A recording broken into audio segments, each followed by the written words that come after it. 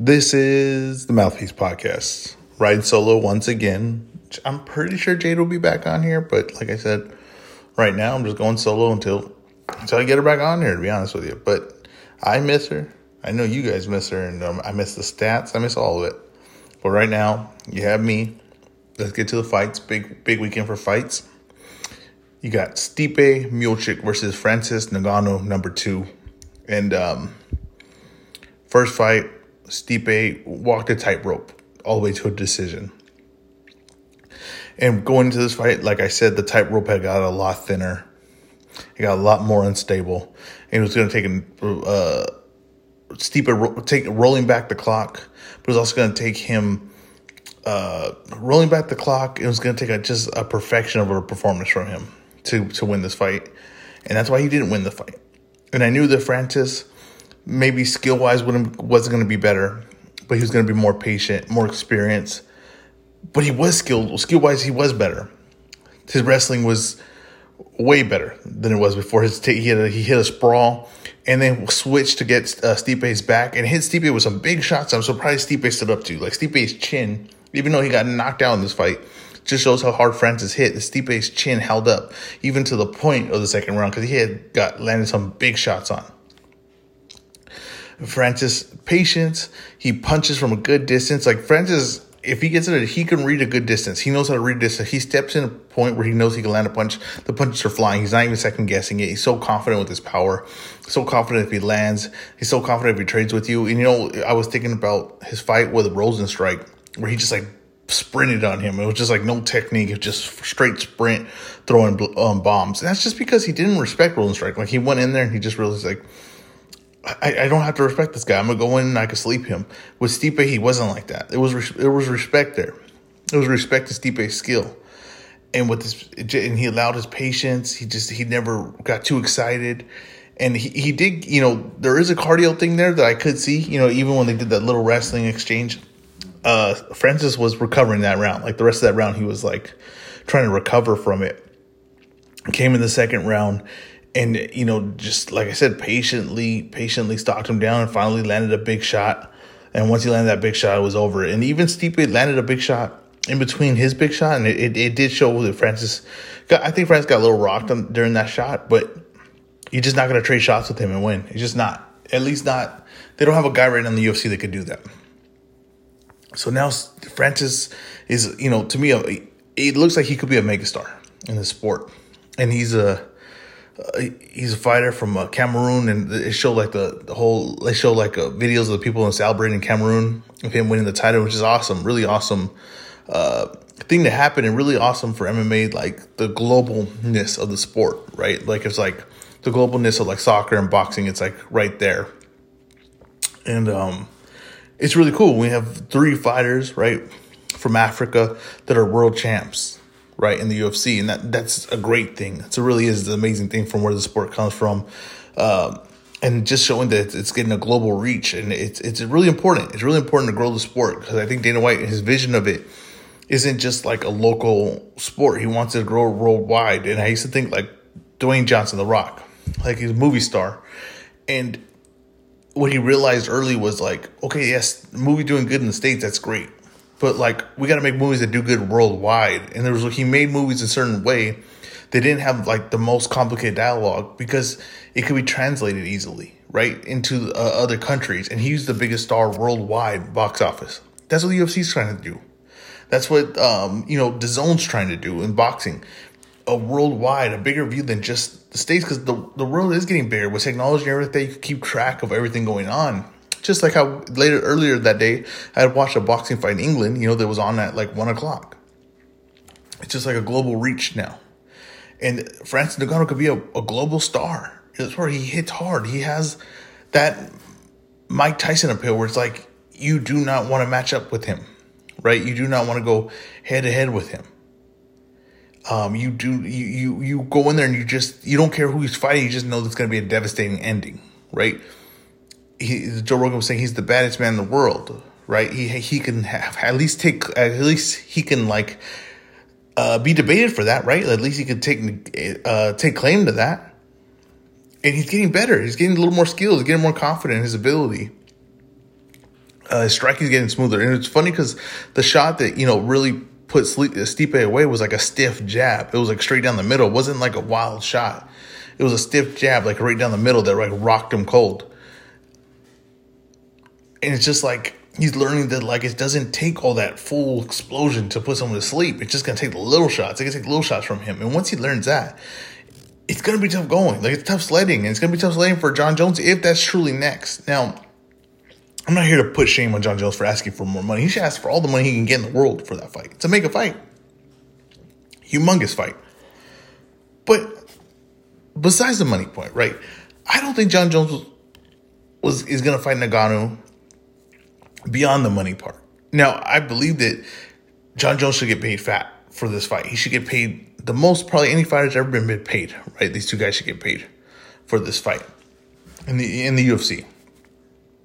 And I don't like the Dana White saying like, well, he doesn't really want to fight because of the money, right? And that's like a negotiating ploy. And I don't really care for it. But other than that, I don't think Jon Jones truly wants to fight Francis. It's just it's a horrible matchup for him, right? It's a horrible matchup for him because it's a guy with just natural strength. So the natural strength, right? Like, so say Jon Jones' technique, right? And Jon Jones, a lot of his takedowns are like really upper body takedowns with like trips from the legs, but he's not like, I don't know. I just don't see like Jon Jones, double, getting a double leg takedown, right? I don't see that, right? And Jon Jones isn't as spry as he once was. And his stand-up isn't as creative as it once was because it just, over time, it just didn't. It's just got more to the basics of it. And Jon Jones is amazing. He's like, basics-wise, he's amazing. But Jon Jones uses length, uses his size on fighters, right? He uses that as an advantage. He's not going to have that against Francis, right? And you're not going to be able to, like, if Francis lands, and a lot of people land on Jones, right? You're not going to be able to just put your hands out. No, because Francis is going to be able to get through the reach. And he's not going to be able to pressure Francis against the fence and wear him down. He's just not. So there's going to be a point where he's going to have to stand with him. And if Jon Jones does the thing where he stands with someone and he gets caught and then he tries to like run away from him, where he does like a full sprint or something like that, I think Francis will catch him and put him to sleep. I just think that the first time Francis lands, this fight's over. And Jon Jones is going to have to get his legs in a shape where he can get Francis down, but hold him down. And Francis seems like he's a little bit more, has a little more defense on the takedown, right? He has a little more defense with takedown defense. He's a little more confident in it. And if he fights Jones, he's going to be training that even more. And for sure, like, I just can't see Jon Jones trading with Francis and he wins the fight. So I'm eliminate that aspect. Eliminating his reach as well, like, is an advantage, which he's had his whole career, right? He doesn't have the reach anymore, right? Also, he's been bigger than all the guys, right? Like, height-wise, he's been bigger than all the guys. I'm eliminating that. So I'm eliminating all these advantages that Jon Jones had. Right. And now what are the things that he kind of lost himself? He's not that creative with the stand-up anymore. He's not that flashy anymore. Right. His takedowns have for sure considerably gone down. Right. From his fights when he was dominating to now, like the fighters, he hardly even gets takedowns anymore. So all these things go into this fight. And I'm supposed to think that Jon Jones is going to beat the Francis. Right. Who, like they were saying with Stipe that Francis only has like his only chance is landing one big shot. And I was saying it's the other way, right? We're looking at the wrong way. You get the wrong perspective on it. Stipe's only chance was not getting hit by one big shot for over 5 rounds. It wasn't going to happen. I don't think Jon Jones is going to be able to avoid one big shot from Francis in 5 rounds. Now, the cardio thing is a concern with Francis. It is a concern, but his patience, right, and him not needing so much on shots and him learning that he don't need so much on shots to knock someone out, it kind of like counteracts it. I just can't see Jon Jones beating Francis. Now, I hope the fight happens, right? But I also have my doubts that's going to happen. Because if Jon Jones is looking for money and they don't want to pay him, then he's all 100% correct not to take the fight. But I think that somewhere in the back of Jon Jones' head is he doesn't really want this fight now. Because Jon Jones has a legacy of being the best MMA fighter, right? Just on his record alone. And on what he did light heavyweight division. Why now take the chance at heavyweight? And if you get knocked out, right, there will be naysayers then on him. I'm curious to see who he takes it. And he's actually got 2 guys gunning for him, right? You have Stylebender, who's lost at 205, but still wants that fight and thinks that maybe he can get to that weight a better way, fully commit to it. And now he has Francis. It's like two scary guys, two guys that are very dangerous, and John Jones in between both of them. It's like, what is he going to do? Right? I think he goes back to 205 and he fights John, or he fights the winner of John Glover. And these are winnable fights for him. But I can't see him beating Francis. And I think that even though Stylebender lost, I think that's a tough fight for him as well. But we're going to see. I don't think if it's the money thing and they don't want to pay him, well, then that's on the UFC. If they don't want to pay him for that fight, because that's a mega fight. So they should get paid good for that fight. I agree with that 100%. Let's go to Dillian Whyte versus Povetkin. And I know Povetkin didn't look great in this fight.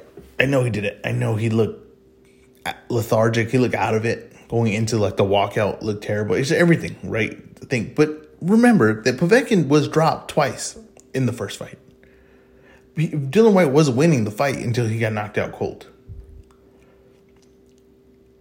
But we have to assume, COVID did play a factor. And now we have to start. I hope someone's going back and just adding up the records of all these fighters from MMA and boxing who had COVID.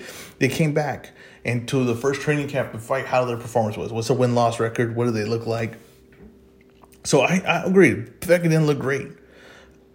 Was it COVID? Was it his age? Was it he didn't look so great in the first one? He got dropped twice.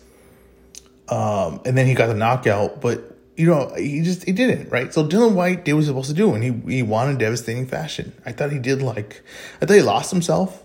I thought Dillian Whyte was going to be way more patient in this fight, and he wasn't at all. Like, he was just lunging, looking to, he was really looking to impress, but some of it just came off really sloppy.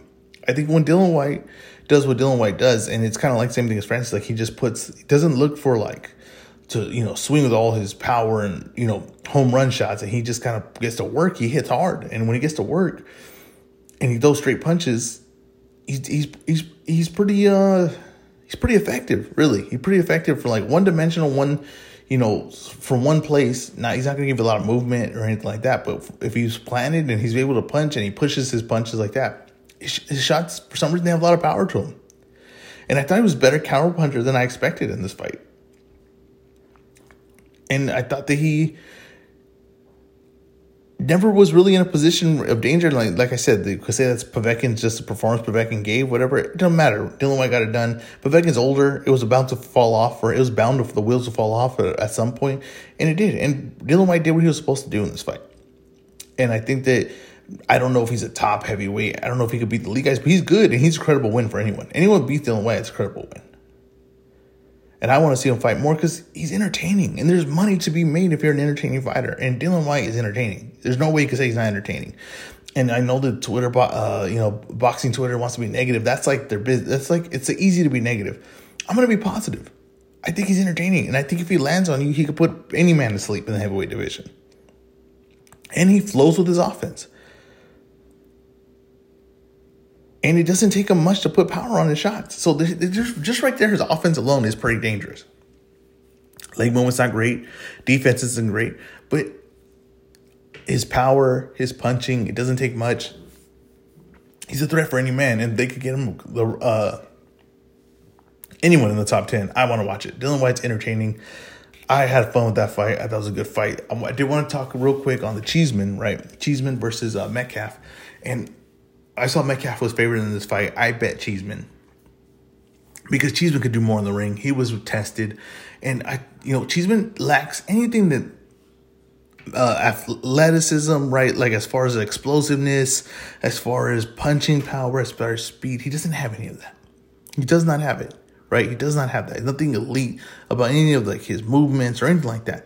But he can do everything in the ring, right? He has all the skills and like ability, as in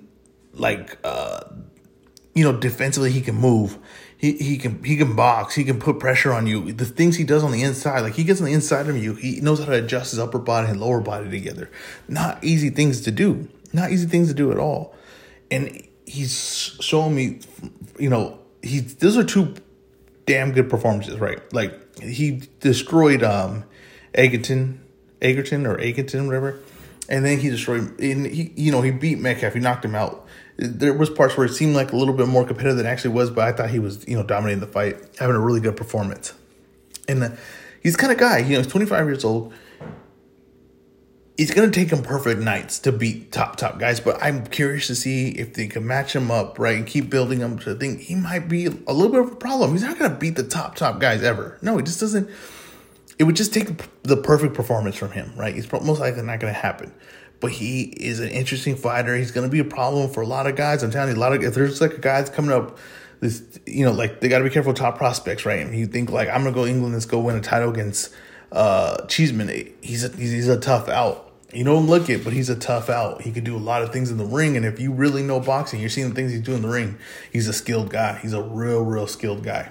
Also, let's talk in the UFC, right? You had Tyron Woodley versus Luque. And,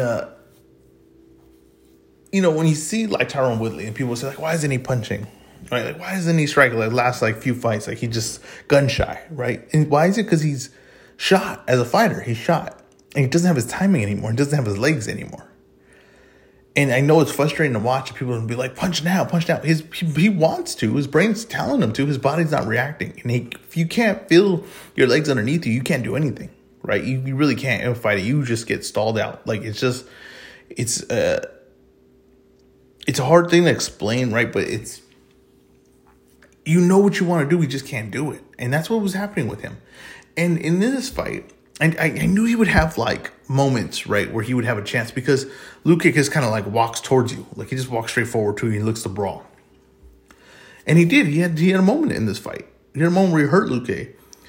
And it wasn't like the people were saying, look at Tyron Woodley's being aggressive and everything. Yeah, he was just being aggressive. He was not being effective. And I know a punch landed and hurt him. But it's honestly like a guessing game with his punches now. Like he's just throwing them and hoping that they get and do what they want, do something effective because he doesn't have the timing skill. He doesn't have the ability anymore to be precise and to punch when he wants and see these openings. He's not doing that. He's kind of just throwing and hoping something big lands. And that's what happened. That's why the end performance, he went out to sleep because when you're shot, right? And that's why like you see Anderson, he like limited his offense, right? Like Anderson will fight guys. He'll lose decisions and he's not throwing strikes. He's not throwing a lot of strikes. He's kind of just like limiting his offense. The reason he's doing that is because he doesn't have the timing anymore. And he doesn't have the explosion. He doesn't have the legs under him. So he knows that if he does something like that, he could probably get knocked out. And that's what Tyron Woodley did. Tyron Woodley just said, screw it. I don't have it, but I'm still going to throw balls at the wall. And that's why he got knocked out. It wasn't the old Tyron Woodley. It wasn't old Tyron Woodley. It was an old Tyron Woodley in the cage. And he got knocked out for it. Let's go to the next fight, Sean O'Malley. Sean O'Malley looks damn good. He looks impressive when you watch him. I do think he has some kind of an ankle problem. I do see like his ankles give. You know what I mean? Some guys just have ankles to give. Steph Curry had this problem. I think his ankles give a little bit. But he's effective. And as long as he's fighting from a distance, he's going to stay effective. Here's another thing, though, is that people are like, hyping up his stand-up area like that.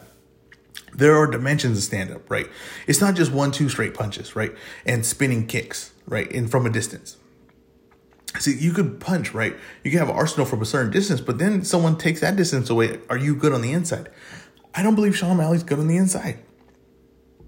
I don't think he could punch on the inside. And I think that he had a knockout, right? He had a stoppage, but he walked away from it. The guy was able to recover his mistake. But the guy was still out on his feet, but why couldn't Sean finish him? Because the guy had his hands glued to his head, right? So you weren't going to be able to land a shot from far away because the guy kept his hands home. So at that point, Sean O'Malley had to find his way in and get to work, but he didn't know how to do it. And that's going to limit him as a fighter. I know everything's impressive right now. I get it. And I'm impressed with him as a distance, but there are levels and elements to everything, to the ground, to stand up and everything. And he does not have an inside game. And if you fight Jan and you don't have an inside game, he's going to chop you up on the inside. He's going to tear you apart on the inside. He needs an inside game. He does not have one right now. And if you can get past that first level, right? If you got like 2 shades, right? And you get past that first level into that shade right on the inside, you can go to work on him. He does not know how to get the offense going on that.